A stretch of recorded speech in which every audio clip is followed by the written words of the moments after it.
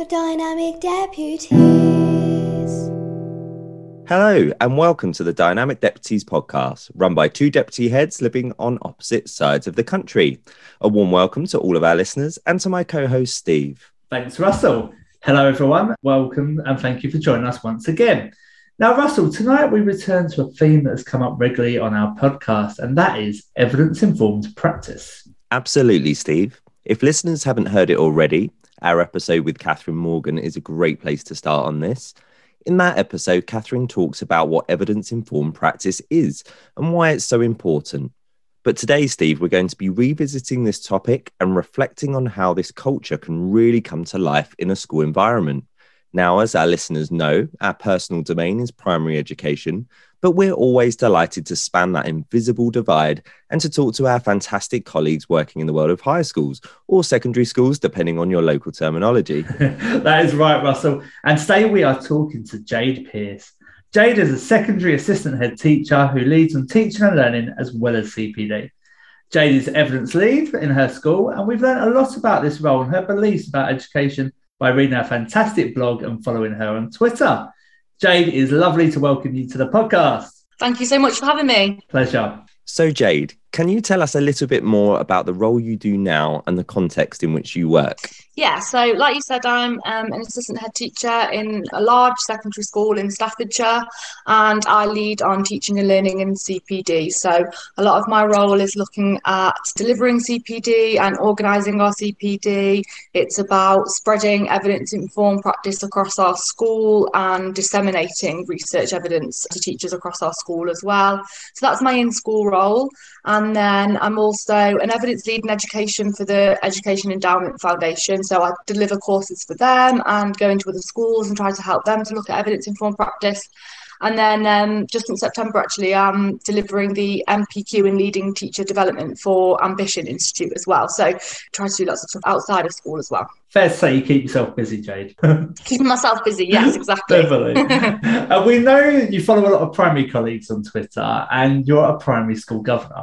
Before we launch into today's topic in more detail, I'm really interested to see if you see the same appetite for evidence-informed practice across all age ranges of the profession. I would say yes to this. Obviously, I do interact more with secondary schools because I'm a secondary school practitioner, but I think that there are lots and lots of examples of primary schools who are really far down that journey to evidence-informed practice. So, like you said, I'm a primary school governor, and the primary school that I work with in that role are really evidence-informed. They have basically Rose and Shine's principles as their teaching and learning principles, and they look at retrieval practice, they look at cognitive load theory.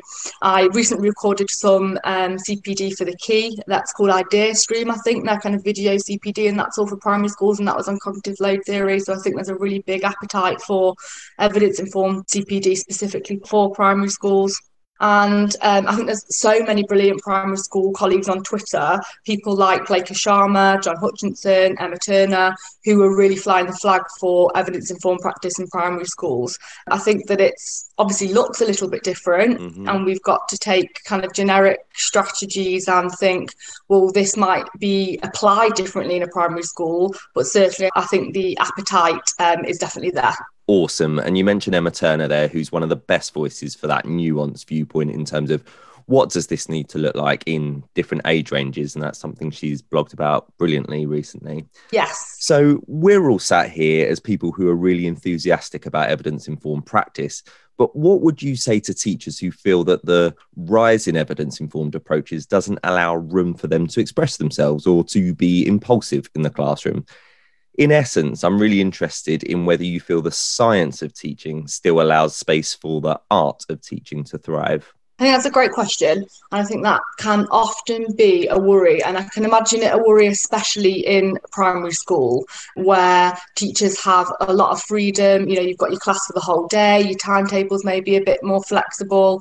You've got year groups where you're not having to focus on terminal exams. You know, I actually only teach year 11, 12 and 13 now, you know, all of which will have terminal exams. So you feel you've got to be a bit more strict with what you're doing. But in primary school, I can imagine that one of the main things we enjoy as teachers in that role is that kind of level of freedom. I think that you can have both the science of teaching and the art of teaching. And I think really it comes down to, first of all, what we mean by evidence-informed teaching. So I think it's really important to point out that when we say evidence informed, we don't just mean that you are taking evidence and saying that it's got to be applied in a certain way in schools. And actually, we also mean that it's not just evidence. Evidence informed means that we combine research evidence with teacher experience, and those two things are equally as important. And then that we recognise that those ideas have to be tailored to the context. So I think if you look at that, there's definitely room for creativity and teacher autonomy there. I also think we've got to realise that when we say evidence-informed practice, really it is an overarching strategy like retrieval practice, and just the idea that we know that it's important to revisit our prior learning from memory, but there's no strict agreement on the very best way for that to be implemented. And then that has to be left up to different subjects, different teachers. And like we said, that will look different in different classes, in different age ranges. So there's certainly a chance for teachers there to have creativity about how they implement those strategies in their classroom. And then also, I think it's really important that when we say maybe the art of teaching, a lot of what I think of then is how we interact with our pupils and those really strong and positive relationships. And actually, evidence-informed teaching, even things like retrieval practice, it has to be built on those really strong relationships with your children, so you can still value that side of teaching along with evidence-informed practice. So for those reasons, I think that actually it's the science of learning, and evidence-informed practice really still allows for that creativity, that art of teaching as well. 100%, I agree with that completely. And Jade, I guess you could say we all begin our careers quite ideologically driven. We have these certain practices that we're naturally drawn to and how we're going to deliver it. How do you think we could get colleagues to be willing to change their default approaches based on those best bets that are supported by academic research? Yeah, so again, I think this is a really good question, and this is something I get asked a lot on Twitter, and it seems like we haven't dealt with that. You know, I speak a lot about what things are like at my school now, and we are at a place where teaching is evidence informed. On the day that the new Chartered College of Teaching Impact magazine came out, I think I had 3 teachers email me and say, have you read this article? It's really, really good. Make sure you look at it. It's stuff that we've been talking about at school. You know, we have teachers who want to go off and do evidence informed professional development and that kind of thing. But it wasn't always like that, and we have had to bring people along with us, and part of that has been changing them from this default idea. So first of all, I think you can do that with how you introduce people to the idea of evidence-informed teaching and making it clear what it is and what it isn't, which is similar to what we've just spoken about. You know, it's not really, really prescriptive. It's not everyone starting their lesson with 10 retrieval questions every lesson and shoehorning something into Rosenshine's principles. And then I think it's about explaining to them why evidence-informed practice is important. It does give us those best bets. It helps us to look at practices which haven't been helpful to learning that we need to move away from. But also, from a teacher's point of view, it can make us feel more confident. It can make us feel more competent. It can reduce our workload. So there's real benefits for teachers as well. I think then it's about how you introduce people to specific practices. And there's 2 things that I think, well, that in my experience have been really important and that we've kind of learned over time. The first is to introduce why the practice is effective and look at any theory behind it. So, for example, when you're introducing retrieval practice, I think it's really important that teachers have got a good understanding of the cognitive science model of memory, and they understand that difference between the working memory and the long-term memory, and they understand why that retrieval is so important. And I think that then helps teachers to actually understand, oh, I can see why this practice is likely to be effective, why it is important. And then what we've also found, and we've changed our approach to this over the last kind of 5 or 6 years, is that our staff really appreciate being given the chance to look at real research. So not just me standing up in the front of the hall and saying, oh, the research says that there's this thing called the testing effect, and this is what the testing effect is, but actually looking at real specific examples of studies. What was the experiment? What was the controlled trial? What was the method? What were the results? And I think that can really help, again, to be clear with people about why you're asking them to implement certain strategies. And then, again, it goes back to giving teachers real autonomy about how they implement a certain strategy in their teaching, so that they don't feel like they're being to do something which they don't feel fits their class, or they don't feel fits their subject or or a certain topic. So I think that can make people be willing to change their practice a bit more. And then I also think as well, not just letting people engage with maybe one study, but really letting them choose which elements of evidence-informed practice are they most interested in and what do they want to look at in their practice. So we do a lot of our CPD now where you can choose, oh, I want to go to a session on cognitive load theory, or I want to go to a session on feedback, or I want to do some reading independently on the most effective form of homework. And allowing them to do that, I think, is really important. And now there will always be people who are really wedded to a certain type of practice. So what springs to mind here, for example, is discovery learning. If you trained when I trained or before I trained, which is like 15 years ago now, we were at the height of this idea that you have to let children discover new information for themselves. And if you just told pupils information, they would never learn it. Well, they're not doing anything with that information. How could they possibly learn it? And for some people, that's how they have then taught for, and they've been taught themselves like that at school. And then they've taught like that for, maybe 10 or 15 years. And I think it is difficult to get people to try and move away from that. So what I think there is that you do all those things I spoke about at the start. You introduce them to the research, you allow them to engage with research themselves, you give them choice, etc., etc. But sometimes you have got to rely on the fact that evidence-informed teaching is a whole school priority. For us, it's every teacher's performance management objective. So teachers have got to engage with evidence-informed priorities that we've specified. And what we've often seen is that once teachers do start to use these strategies, maybe initially they don't want to as much, but it's the whole success leads to motivation rather than the other way around. I think it's the same with teachers, that you use these strategies and you think, oh my God, the kids remember way more. And normally, if I've talked about this 2 weeks later, they'd have forgotten it, but actually they haven't forgotten it. Or, gosh, normally that would take me ages to get them to learn that content. But because I've used explicit instruction, it's been really quick, and now I can move on to something much more in depth. So I think there's something to do with that as well. Yeah, I think that last point there is key, that idea that when we see the benefits of a new approach to our students, it's the most motivating thing of all. Steve, I know you used to have a colleague who would challenge you very hard on new initiatives, but you'd always say to me that they'd become kind of your biggest supporter once they'd tried it out and seen the benefits to their students. Yeah, absolutely. And look, let's face it, we're all in this to get the best results for children in education. So if we're seeing results by a tweak to practice, and what's not to like? Yeah, exactly that. And sharing good practice really helps as well. I mean, even with really on board colleagues, I had a meeting today actually with one of our middle leaders, and she is super evidence informed. Like, she'll share blogs and stuff with me that I haven't looked at yet, and she's a mentor on the ECF program, so she's brilliant. And I'd suggested in a departmental meeting the other day that their department do a booklet for retrieval practice. I said, I think that's the best way that you can organise it. We're really focused on moving from factual retrieval to higher order retrieval. And if you do your retrieval practice in an ad hoc way, it's really difficult to make sure that you do that. And you do that in like a retrieval practice curriculum, I've kind of called it, where you have your new content curriculum, then running alongside that you have your retrieval practice curriculum, which makes sure that it's all spaced correctly and that you go from factual and guidance fade basically all the way to higher order. I think it needs a bit more structure. So I was trying to say, well, the best thing, I think the easiest thing to do is make it for every topic, print it all off and put it in a booklet, because it's done for you. Then it's no spreadsheet, it's not really complicated, you're not thinking, oh gosh, where am I, what have I done just factual on, what have I done higher order on, because it's all organised.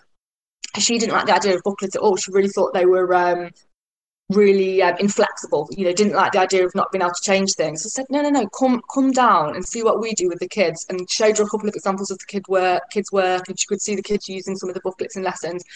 And she left saying, actually, I'm going to do a retrieval practice booklet, and I'm also going to do a lesson booklet. You've completely sold me on it. So I think it's not necessarily just certain people either. It's certain practices that even the most on board people will still struggle with certain things. Yeah. And very often that challenge isn't personal. It's not about egos. It's simply someone really needing to get their head around the idea and make sense of it for themselves first. And actually, it would have been fine if she'd have turned around and said, no, I'm still not a fan. It's not something that we were enforced in whole school. It was just my advice. So more than welcome to try something different. So I think it's being open-minded to that as well. Yeah, great. And I know Steve's going to pick back up on your points about autonomy again shortly. So that will be interesting to look at in a bit more depth. Now, one thing that always comes up on this topic is the issue of time. In your school, how do you go about distilling and communicating the research and evidence in a way that allows your colleagues to manageably engage with them? And how do you know that they're not just kind of playing along with the whole process, but really taking value from evidence-informed CPD? Yeah, so great question. And I'm really passionate about time and workload for teachers. I think that we have got to make teaching a profession which you can do without it being your whole life. Now, we say this recording a podcast at 9 o'clock on an evening, and I think that's fine. And if you choose to do these kind of things in your spare time, that's brilliant. But I think that we've got to make teaching a profession that you can do well without not really seeing your kids or, you know, not really having a weekend. So I'm super passionate about that. And actually, the first part of this is nothing to do with evidence-informed teaching. It's about removing all the workload. You know, if you want your teachers to spend time engaging with evidence, what else are you going to take away? So in my school, for example, we no longer do written feedback, well, because the evidence doesn't support that anyway. We no longer do written comments on reports for pupils. All those kind of things. You know, our teachers don't have to cover lessons. We've got in-house cover supervisors, so we never really expect them to cover. They only do a certain amount of meetings a week. They only do a certain amount of duties a week. You know, we really try to strip back and minimise everything that we can that isn't going to make a difference to teaching and learning. So I think that's probably the first point. And then, even when you've done all that, it is still very unlikely that all but the very most enthusiastic, and it's not, enthusiastic isn't the right word, because we've got super enthusiastic teachers, but they still don't go home and read a whole book at night time. They're happy to read a blog, they're happy to read an article or a paper that you might send them. We've got a really good teaching and learning library. There's probably about 4 of us that use it at school, and that's in my school, where teachers are super enthusiastic. So unless they're like really interested in a certain subject, certain area of teaching or learning, they don't really want to take home whole teaching and learning books. So I think it is super important, like you said, to distill that research evidence into a format which is easy to use. So I do that in a couple of ways. So first of all, anything that I read, so a book, for example, I summarise, and then everyone gets sent a summary, and that's loads of them now you can download from Twitter.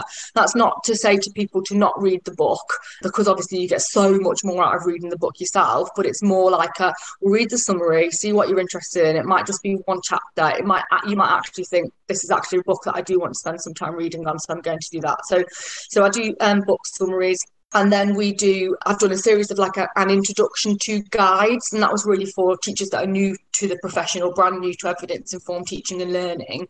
I think it can be super overwhelming when you're starting on this journey to think, oh my God, I've got to know about cognitive load theory, I've got to know about explicit instruction, I've got to know about retrieval practice, spacing, interleaving, literacy, feedback, etc., etc. There's so much. So I just did a little series of guides, which was a one-page introduction to cognitive load theory. If you want to know the very basics, these are the very basics, and this is some kind of further reading that you might do, which I think is helpful.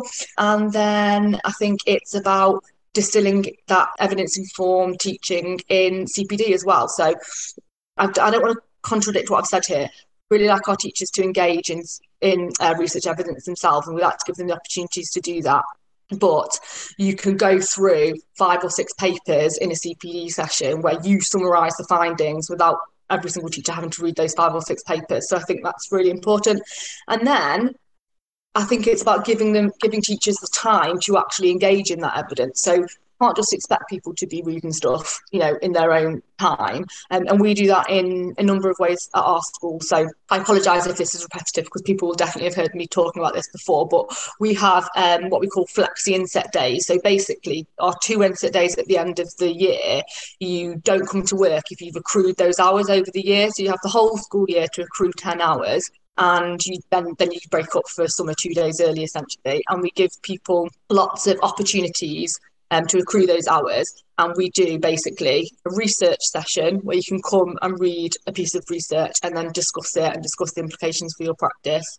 We do a pedagogy session, which is someone presenting normally about a certain practice, and then we discuss that and what changes do we need to make to our teaching, what do we do already that's really good, what does this look like in one department, what does this look like in another department. And then we actually let staff accrue those hours through independent reading. So if you've read a paper a book, a blog, whatever it is, that actually accounts for those hours as well. And that's really to reward staff for doing that kind of independent reading and give them at least something back for the reading that they are doing. So I think that's really important. And then the part of your question you asked about, how do you know they're not just playing along and they're really taking value from the evidence-informed teaching and learning? I think that brings us to quality assurance. Now, I hate the phrase quality assurance, and I need to come up with something new. I haven't put enough thought into it, because quality assurance to everyone means lesson observations that used to be graded, and now we've kind of moved away from graded, but lots and lots of schools are still doing one-off lesson observations, and they still feel really, really high stakes because you've got someone in your room and, okay, they're not telling you it was outstanding or satisfactory, but they're still judging your teaching, aren't they? So it's really trying to move away from that, and quality assurance in our school now is moving away from that. So we don't do any formal lesson observations. We don't link any observations of teaching to performance management, and we actually don't ever judge the quality of teaching. So we will never say that was a good lesson, they're a good teacher. Everything now is done to be developmental. So when we do lesson drop-ins, it is just, we're popping in, we're trying to find good practice to share. We might give you one or two things that we think would have made a difference to that lesson. And if you want to use that going forward, you can do it. And if you don't have to. And we also look for things over the whole school. What do we need to do? What do we need to feed forward into our CPD? So whilst they're not judgmental, you can obviously get a really good view of what is going on in your school from popping into lessons, from speaking to teachers, from speaking to pupils, from looking at work that pupils have produced with the teacher. And I think that can help there. Perfect. Honestly, great answer. And if anyone's not accessing your resources, Jade, from Twitter, they really should, because they are seriously awesome resources. So please, anyone who's listening, access them and check them out. They will go a long way. Thank you. And now it takes us back to what we was talking about earlier about autonomy, because one of the potential tensions of evidence-informed practice is around autonomy. We know that teachers will feel more motivated to do something if they feel that there's some ownership over it. So how do we push a particular teaching and learning agenda while also allowing teachers to make some personal choices about how it would look to them? Yeah, so I really like this, because I think it's really important. And I think this is an error that is really easy to make as a well-meaning senior leader. If you're leading teaching and learning in your school and you're super passionate about it being evidence-informed, it's really easy to be really heavy-handed and you just want people to do X, Y, or Z, and then you really easily lose autonomy. So the first thing that I would say is, you've got to remember that what you want people to implement is quite a wide-ranging strategy or principle. It's not something super specific. What I mean by that is, we know that retrieval practice is effective. We know that verbal feedback is effective. We know that spacing is effective. What we don't know is that every single lesson should start with 5 retrieval practice questions. So I think it's remembering that it is the general strategy that we want people to implement, not some super specific practice. So I think that's really important. I think that, again, we've got to make sure that teachers do understand why each practice is effective and what we might now call active ingredients. Where do they have to be tight? Where can they not change things? So if I look at retrieval practice, well, it's got to be done from memory, obviously. It's got to be low stakes. You should give corrective feedback. It helps if it's both factual and higher order. So they're the kind of things that you want to say to teachers. I want you to do retrieval practice. This is why it works. These are the conditions under which retrieval practice is most effective. But after that, how teachers implement retrieval practice should be up to them, and it should be trusting them as experts to make the best decision for their subject and for their class. Like in my school, I would way rather the history department decide how to best implement retrieval practice in history, because they're actually history teachers. And if you're in a primary school, I would way rather my early years specialist decide what retrieval practice should look like in early years, and my year 6 teacher decide what it should look like in year 6, rather than one person trying to say that it should look what it should look like in every single year, or obviously that it should look the same. And when we talk about it, saying that it should be the same is obviously ridiculous. And I don't mean that to insult anybody. And I understand why schools want consistency. It's easy to judge, it's easy to control. So I get that. But I think when you say right, well, retrieval practice is going to look the same in reception as year 4 and year 6, or in English, as in PE, as in music, as in technology, as in art. It's clear that that should not be the case. So I think trusting your teachers as experts and giving them autonomy over how to implement those general principles, those general best bets is really important. And then I think, as well as that, not just giving autonomy over how they implement these practices, but also, like we've discussed, giving people autonomy over their CPD is super important, and over what their professional development focuses on. And yes, we all want to do some CPD that drives towards our whole school teaching and learning priorities, but there's got to be some choice in that. People will be strong in some areas and feel like they don't need much in one area maybe, but will want to do something in other areas. And we've also got to give scope for them to look at things maybe outside of our teaching and learning priorities as well. So I think those 2 areas are probably the most important. Brilliant. Great advice. You know, the example you gave there about retrieval literally happened in my school only recently. So we've got retrieval as a CPD focus at the moment, and we've been looking at it within CPD groups, which are made up of teachers from a range of year groups. And we looked at the science of retrieval and then shared a whole load of retrieval techniques and sort of said, so how might this look in reception, or how might this look in year 6? And that was a really good discussion. And then the plan is to keep coming back to kind of what people have been trying in classes and sharing what's working in our different phases, or indeed, as you say, different subjects, because it's got to look different in different subjects, I think. Yeah.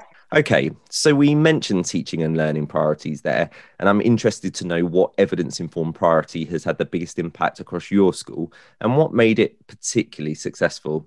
Okay, so we've got 4 teaching and learning priorities at the moment, so I'm going to choose 2. Sorry, I'm cheating on my answer to your question. No problem. So I've gone for retrieval practice. Obviously, we've spoken about that quite a lot already, and that is because of the huge impact that I think that strategy can have on the long-term retention for pupils.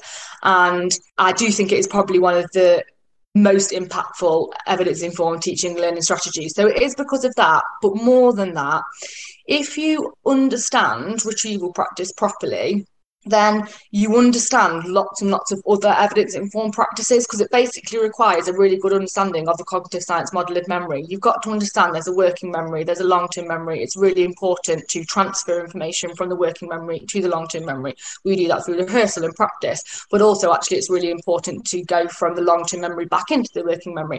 So I think it can be almost like a gateway. If you understand that one practice, you understand lots and lots and lots of other practices as well. And then also, because it leads to a focus on long-term learning over short-term performance. And that, I think, is a huge idea in evidence-informed learning. So before we introduced retrieval practice, because before that, we, like lots and lots of secondary schools, we had a big focus on kind of year 11 interventions and, you know, cramming and revision sessions right at the end of year 11. And retrieval practice helped us to move away from that, because they're just not needed. You know, if you've done retrieval practice well for a couple of years, you shouldn't need to be cramming and doing all those revision sessions.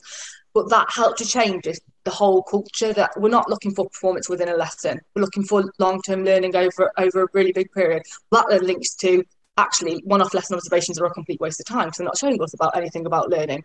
And then it links to, actually, it's not year 11 that's important, because if you can get retrieval practice and learning done well in year 7, 8, 9, 10, year 11 should be the easiest year. It will look after itself. So I think focusing on retrieval practice, yes, it is going to impact pupils and their outcomes and their knowledge, but actually I think it's got lots of elements about the really amazing things about evidence-informed teaching and learning. So that was my first one. And then my second one was feedback. And like I said, we have moved away from written feedback. And that's not to say that written feedback is ineffective. It's not. I think that written feedback can more easily be done badly. By that, I mean, you write a comment which students don't really understand. You can't write that much because you've only got a certain amount of time. Pupils don't really look at it because you're not saying it to them directly. You're not giving them an instruction directly. And obviously it takes hours and hours and hours. So I think focusing on feedback has made a huge difference. Yes, to better feedback. I think our feedback has improved. But again, I think it's wider than that. It's this idea that actually one of the main reasons that we want to use verbal feedback is because we do not want our teachers spending 3 hours a night working. We want you to be able to see family, to have hobbies, to take time off work, to sit in front of Netflix, if that's, you know, whatever you want to do. And that kind of led on to that permeating everything that we do. So how we know this is really important, and we've done it with feedback. How else can we reduce workload? How else can we improve well-being? How else can we make sure we've got this culture of work-life balance? So again, I think it's something initially that you started off for pupils, but actually has much wider implications. I pretty much feel I can hear listeners cheering to what you just said then, Jade. It so resonates, absolutely. And in primaries, we're obviously generalists, and I know Christopher Such has referred to subject knowledge as the elephant in the room. We kind of all know we should do more work on this with staff, but we often avoid it and instead choose to focus on more general pedagogy. Is this an issue at all with secondary colleagues too, or is it assumed that your teachers will be expert enough in their areas of specialism to not need any CPD on subject knowledge? Yeah, I love this because I think subject knowledge can be really easily missed out of the CPD discussion. And I think actually it's as equally as important as teaching and learning pedagogy, I suppose. But first of all, what I would say, you know, if primary school teachers look at secondary school teachers and are impressed with their depth of knowledge, secondary school teachers are equally impressed with the breadth of primary school teachers' knowledge. I went into my the school that I'm a governor at the other day, we were looking at curriculum in geography and curriculum in MFL. And obviously they're brilliant at geography and they're brilliant at MFL, but they also know loads about history and they know loads about maths and they know loads about English and they know loads about art. So I think that kind of feeling of being super impressed with your colleagues' subject knowledge is definitely comes from secondary teachers towards primary teachers as well. So because of that, I would argue that all teachers need to work on their subject knowledge, and that includes the depth of their subject knowledge. So even at secondary, so I'm a business studies teacher, so I teach business studies and economics. You might be teaching business studies and economics, and you might have a business management degree. And there's actually very little of the content that you're teaching that you did to a degree level. So I think there's always things that we need to improve our subject knowledge on. And even actually, if they did match quite closely, I'd say it's that what we now call hinterland knowledge, you know, that additional knowledge, those stories, those case studies, those examples that we always need to work on. So maybe we're really, you know, I've been teaching 15 years, I might have taught the same topic 50 times. And my knowledge of that topic will be absolutely fine, but I can always bring in new examples and I can always find different case studies and that kind of thing. So yes, I think it should be a priority for all teachers. And we use what we call subject knowledge and pedagogy sessions at my school. And this is not my idea at all. I stole it from Durrington High School, from Sean, Alison and Andy Tharby, I think, who had introduced it there. And it's basically the idea that your subject teams in our school, because obviously it's a secondary school, meet regularly and they look at what they're teaching over the next however many weeks or whatever, and any really tricky topics, and they look at the subject knowledge that you need to teach that well, and then the best way to teach it. And I think that's really powerful. You know, it's not this general pedagogy, this general teaching and learning strategy. It is actually, for this topic that we've got to teach in 2 weeks' time, what do we need to know? And what are the best case studies? What are the best examples? What's the best explanation? Where are the misconceptions? What do students tend to struggle with? What's the best way to help them to overcome those struggles? So I think that's super, super powerful as well. And then also, actually, one more point. As a senior leader now, our subject knowledge is super important of the departments that we line manage. So it's like a new challenge now, actually, that as a senior leader, you have got to be super knowledgeable of the departments that you line manage, because otherwise, how can you discuss teaching and learning? How can you make judgments about teaching and learning, not on the quality, but just on what's going well or what needs to be improved? And how can you have those really deep and meaningful conversations with teachers and your middle leaders? So that's kind of another element now of subject knowledge, and that's come from Mary Meyer and John Thompson's book, you know, the Her kind of series. I know they've got a primary one coming out, so I'm super to read that. I think it's this idea now that as a senior leader, you have got to have a really good knowledge of all subject areas, really. So super important for everybody. Great, excellent answer. You got me thinking there about misconceptions as well, and how I can know a lot about my subject, but knowing those kind of typical pitfalls children fall into is often something you only gain confidence with when you've been in a year group for a couple of years. So you might have taught in year 6, for example, so you've covered the most kind of complex subject knowledge within primary schools, but then you drop down to, say, year 4, like I did a few years ago, and suddenly you have to figure out which steps in learning children are likely to struggle with at that stage of their education. It's a real learning curve. So as a final point, Jade, I wanted to ask you about 2 approaches I've been thinking about lately, and I'm curious as to whether they're things you've dipped into as part of your evidence-informed culture. The first is appreciative inquiry. So this idea of looking for existing good practice and building on that within your school. And also collaborative inquiry, which can, of course, look very similar, but this idea of really promoting the collaboration of your colleagues in the school. Yeah, so I really like both of those practices for different reasons. So I'll discuss each one in turn. So first of all, the kind of appreciative inquiry, sharing best practice, I think is really important. It's something that we do a lot in my school. So for our 4 teaching and learning priorities, we're always looking for good stuff to share. Now, the obvious reason for that is that you've got something that's worked well in one area of the school or from one teacher, and so you want other teachers to use that, because if it works well, hopefully it'll work well elsewhere. But I think there's other reasons for that as well, and it's all about like keeping momentum. It's the equivalent of narrating the positive to me. You know, when we go into our classrooms now, we know that it's way more effective to point out the good things that people are doing rather than focus on the smaller number of pupils who maybe haven't started the task. And I feel like it's a little bit like that everyone kind of gets swept along with, oh, look what everyone's doing. You know, this department are doing this and this department are doing this. So yes, it is sharing good ideas, and that makes it easier for teachers. But also it's keeping that momentum, I think, and building towards your priorities. However, I think it's super important, if you are going to share good practice, you really discuss why it's worked, what conditions has it worked in, and what are those active ingredients that has made it work. There's no point saying, oh, science did a really good, I don't know, whatever it is, retrieval practice activity or form of feedback, or this is how they teach vocabulary in science and it's worked really well, because you only get a really superficial understanding of that practice. So it's got to be shared with a commentary about what worked, why did it work, etc. I think that's really, really important. And that prevents that kind of superficial understanding, or those lethal limitations that we know can so easily occur in teaching. And then collaborative inquiry, yeah, again, I think it's really important. And I think different forms here are super important. So we have in our school what we call a teaching and learning inquiry group. It's one of our kind of voluntary teaching and learning groups that teachers can attend if they want to. And we have one focus throughout the year. So our focus this year is questioning and checking for understanding. In the past, it's been verbal feedback or those kind of things. So we take like one kind of strategy. Everyone reads something, so we share the load and that you don't have to read everything. Everyone feeds back on what they've read. And then we decide 2 or 3 strategies that we want to implement in our teaching over the course of the next however many months. And we come back and discuss it and think about what's worked and what hasn't worked, and we reflect on it.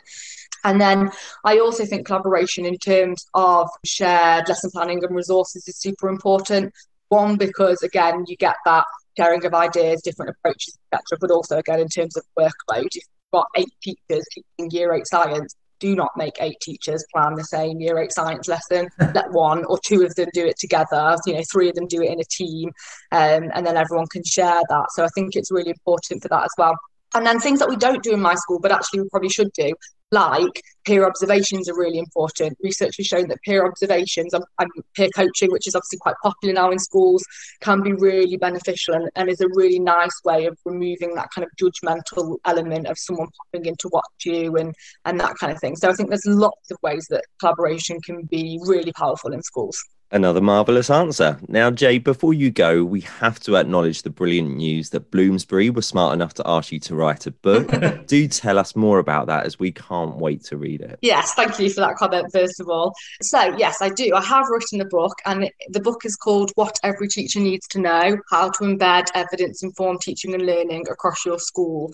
And really, it's in 3 parts. So the first part is a summary of lots of really important teaching and learning papers, and the aim is to kind of do some of the things we discussed tonight, to give lots of teachers and leaders access to evidence-informed teaching and learning without having to read, every single paper, every single blog, every single book, because that can be super overwhelming. And then the second part looks at individual aspects of evidence-informed teaching and learning, and it really tries to distill the research into why does this technique work? So it gives you that really good level of understanding, and how can it be implemented most effectively, and what might that look like in a classroom? So trying to bridge that gap, I think, between what the research says and how we can actually implement these ideas really well.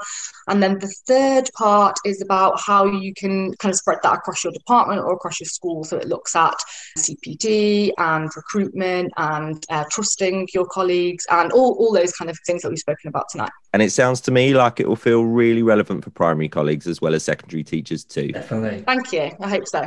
Amazing. Well, Jade, we've had a ball talking to you. You have such a great precision in the way you explain big ideas. And, well, we've learned loads talking to you. So thank you. How can people connect with you if they've enjoyed the podcast? So probably the easiest way is just by Twitter. So I am at Pierce Mrs. on Twitter. That's probably the best way. Awesome. Thanks, Jade. Pleasure. Thank you so much for having me. I've loved that. The Dynamic Deputies.